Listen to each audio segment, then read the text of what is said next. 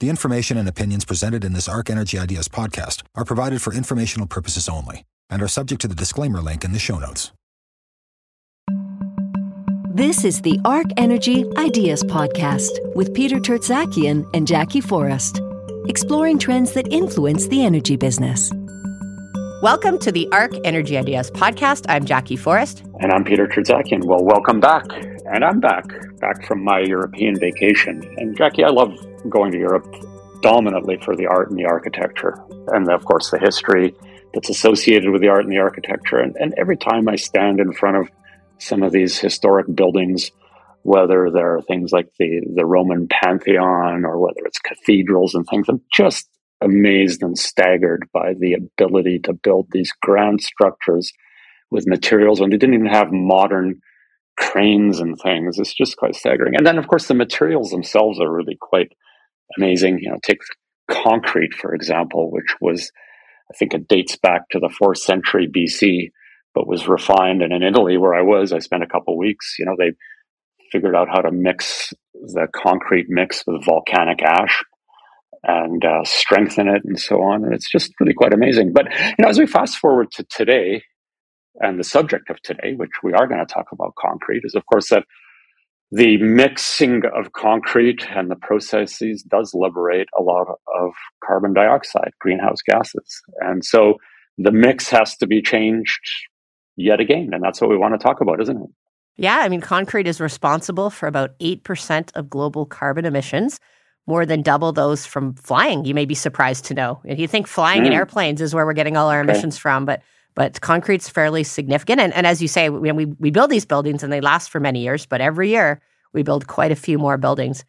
In Canada, it's a little bit less. According to the Government of Canada's website, 1.5% of Canada's greenhouse gas emissions were from concrete. That's probably because we have a lot of other industrial output compared to a lot of other countries that makes that percentage smaller. Mm-hmm. So we're really interested today to learn a bit more about how the emissions from concrete can change and what the constraints and barriers are to doing that. And so we are very happy to welcome our guest, Chris Stern, CEO and co-founder of Carbicrete, which provides concrete solutions for carbon dioxide. Welcome, Chris.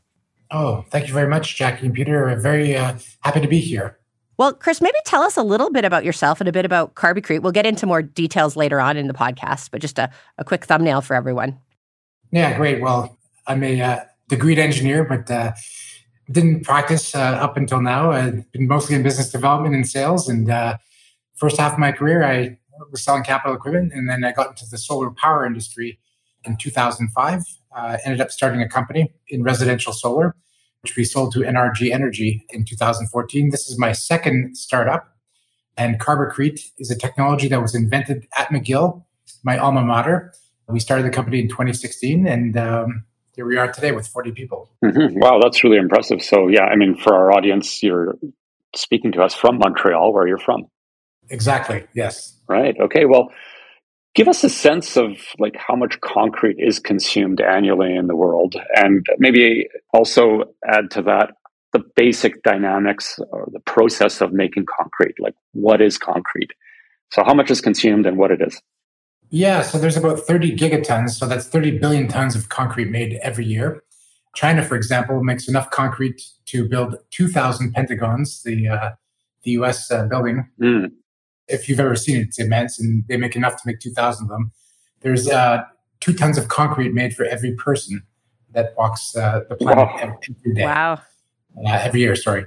And so the process of making concrete is you take cement, water, and aggregate and mix it all together, and then it sets. Where the greenhouse gas emissions come from are the manufacturing of cement. Roughly half the emissions come from burning fossil fuels or old tires or other things like that to heat up the kilns to get to the right temperature. And then the other half comes from, you're starting off with limestone, so calcium carbonate, CaCO3. And when you burn it, you tear off the CO2, and that becomes calcium oxide, which is what we know as cement. Making cement is a very energy-intense, combustion-based process because you have to heat the CaCO3, calcium carbonate, to these high temperatures, right? Is that where the bulk of the emissions are or is actually... No, it's half and half. It's half because of a chemical, like reaction. chemical equation, and then the other half is from burning stuff. There are processes that are being explored now to do it with different energy sources, but there's like thousands of cement plants that are operating today, burning stuff. Like, is it dominantly natural gas that they use, or is it? It's gas. It's fossil fuels, effectively. Yeah. Greening the cement industry, in their perspective, is using old tires. That actually is greening their industry, according to them. But so it's burning whatever they can get their hands on. Well, and one of the challenges is the energy part. Maybe you could substitute, but this chemical reaction, you can't get rid of that with the existing process unless you do something different. But hey, before we get onto that, I wanted to talk about, so what are the options? There's obviously an option to do it differently. Are there options that are being looked at, for example, substituting the use of concrete, like using more wood or recycling more concrete? Like, are there other options outside of a new process to reduce the emissions? Like, that's incredible, 2 tons of concrete per person on the planet. Like, yeah, I mean, look, in Canada, we do a lot of buildings with wood. What used to be difficult in the past, they now make 12-story buildings out of wood. The problem with buildings made out of wood is that they can burn down very easily and quickly. So that's a bit of a challenge for the industry. The other ways you can make concrete, you can capture the carbon from the cement plant, which is very expensive, but you can capture the CO2 coming off the smokestacks. But those are some of the ways to mitigate the carbon footprint of the cement industry. Are the emissions, the CO2 emissions, fairly pure to capture? Or is that, you said it's difficult to capture. Is it because it's not so pure in the flue? Yeah, precisely. In terms of flue gas, it's fairly concentrated compared to a natural gas-fired electricity plant, which is like 8% of CO2. A cement plant, it's about 30%. So it's more pure than other things, but still it's difficult to clean. All right, we're going to get into Carbocrete solution, but in general, are there different kind of categories of new processes that are being developed? Because if it's hard to capture CO2, you may have to just do it differently. And are there options for that? Yeah. That's precisely it. I mean, you're looking to make calcium oxide. So there's many different ways to do that. And there's a lot of new startups that are looking at making calcium oxide, either growing it using seawater. There's other process steps to make it. But all these are sort of at TRL4. So they're just in the lab stage at this point. Whereas our process is, we're just using previously enjoyed materials from the steelmaking industry and combining that with carbon dioxide to make Carbocrete. Mm-hmm. Okay. Well, let's talk about Carbocrete then. Just describe in a little bit more detail your process. Normal cement, what's the feedstock for that? And you're using something different. Yeah, the feedstock for cement is limestone, and that's what they're burning to make cement. From our process, we're actually taking an industrial byproduct of the steelmaking industry. It's called steel slag, and it's about 15% by weight of steelmaking is actually slag. You need to make it in order to make good steel. So it's not necessarily a bad thing, but you have to do something with it afterwards. A lot of steel slag is ending up in landfill, or there's some other uses for it, like underneath roads. But typically, there's not a lot of use for steel slag. So we take steel slag, we combine it with some other aggregate like rock or sand, mix it with water, make a product like a concrete block or a paving stone or a retaining wall. And then we actually put it into a curing chamber where we subject it to carbon dioxide. The CO2 ends up reacting with the steel slag, and it makes a calcium carbonate, effectively limestone. Okay, so you're describing a process that not only can be a net carbon negative process, is what you're saying. Absolutely. The fact remains is that we're replacing cement 100%. So there's no emissions associated with steel slag because it's associated with the steelmaking operation. Mm-hmm. To make it carbon negative, we're actually taking carbon dioxide and putting it into the steel slag. So the steel slag that is a byproduct of the steel industry, where would it go normally? Into landfill, or it's used as road base. So try and think of it as a hard mineral. So like rock, effectively. Okay. So you have to take it and transport it by truck to the concrete plant. And so how easy is it to retrofit existing concrete plants with your process? Yeah, that's a great question. I mean, most of the plant remains the same. The only thing that changes is the curing system. So if you have a $30 million concrete plant, you might use 1/6 or 1/7 of that to change over the curing system in order to use our process. It's using the same mixers, the same block formation components, the same automation. Everything else is the same except for the curing system. So, okay. So how many other people are doing this? And who are your competitors? There's a couple of competitors that do other types of cementitious materials. Nobody else is doing the technology as we have it. We have wide patent coverage for the technology. There's a handful of other companies that are using different types of materials to get to the same end result. Now, is it unique, this idea that you're carbon negative? So that I guess that means that there must be some energy in using the mixers and everything, but you're absorbing more CO2 than you're using in the energy for creating the concrete. Yes, we've done several life cycle analysis of the whole process from cradle to gate of the process, and we're net negative. And is that unique? Are there other types of concrete processes that achieve that? Because I sometimes see carbon neutral advertised. Yeah, there's low carbon technologies, and I'm not aware of any carbon neutral ones, but there's no carbon negative ones. Mm-hmm. There might be some that are being spoken about right now that are sort of like far off in the future. They're in the lab at this point.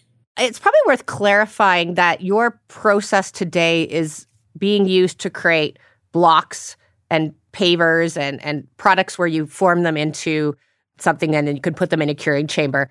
How big is that market relative to the whole market for concrete? The precast market is about 30% of the concrete making market. This subset, which is dry cast, is nearly 10% of the entire concrete market. So it's huge. Mm-hmm. There's no way we'll reach the end of that, because it's the sheer size of it. I want to take you back to the process and something. I mean, the feedstock for your process is one of the feedstocks is CO2. And so to what extent are you using combusted CO2 from some other process versus, sometimes it's cheaper to manufacture CO2 and use CO2. Yeah, so look, we're operating in Quebec right now at our pilot plant which is about an hour away from Montreal. We get our carbon dioxide from a biogenic source. It's from an ethanol fermentation plant. So nothing's being burnt to make this carbon dioxide. Okay, so then that brings about the next question, which relates to carbon credits.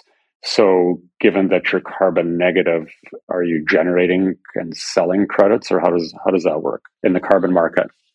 Yeah, on a contractual basis, part of our licensing agreement is that we hold on to those carbon credits.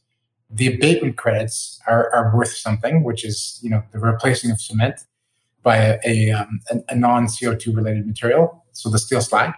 But the removal credits are worth quite a bit more, actually, like hundreds of dollars per ton. And are you selling those? Like, I know you're in Quebec and you guys have a cap and trade there where you have I think you're aligned with California. Are you selling into that market, or is it more voluntary markets where you're achieving that type of price for your carbon credits? Yeah, it's the voluntary markets. Because they're frontier credits, people really want these because mineralization is literally the best way to get rid of CO2. It's the lifetime is like more than 100,000 years, compared to a tree, which is less than 100. Right. What are frontier credits? Could you just clarify that?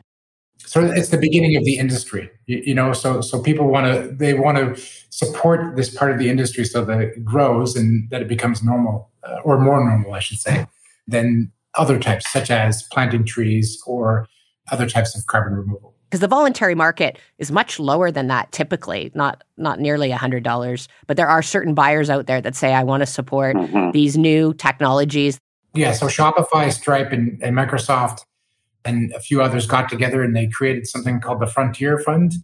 It's nearly $1 billion. And its purpose is to do just that, to support companies like ours with outsized purchases for the carbon credits. So the CO2 input, you're getting basically credits for as you get into arrangements with the ethanol plant where you get the CO2 from. The steel slag, so the steel makers would have otherwise thrown this into the landfill. Do they now charge you for the steel slag, or how does that work? Do you buy the steel slag, or do they give it to you or say, come and take it away? It depends, because in some cases you've got small bits, less than a few millimeters in diameter, and this there's a tipping fee because it's useless. When it's larger chunks, like when it looks like gravel, it's about $5 a ton. because they can sell it into a company making a road. It can be used as the base.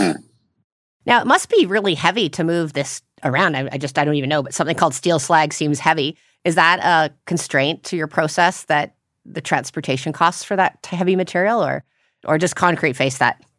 It's like you're transporting rocks around.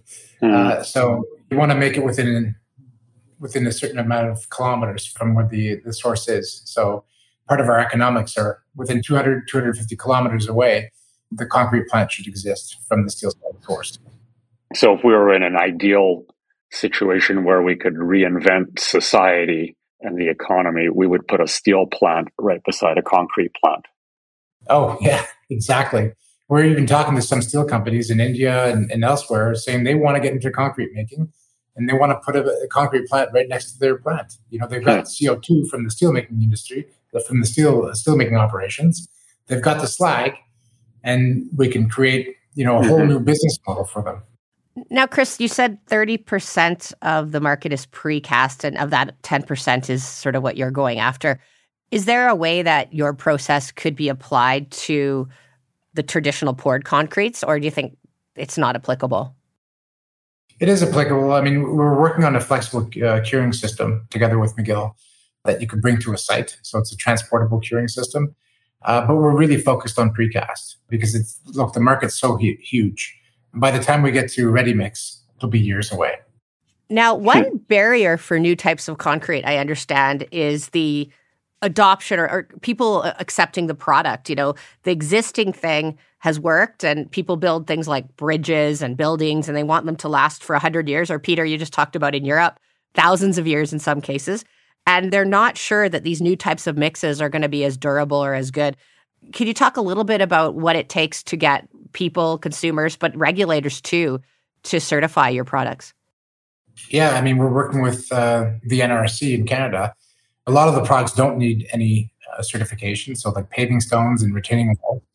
It's only like in structural applications for concrete blocks, for institutional installations where you should have some sort of people should follow the process steps that we defined with the NRC. But outside of that, I mean, as long as we meet the actual performance-based standards, then you can use them. And to be quite frank, the end material is the same as concrete.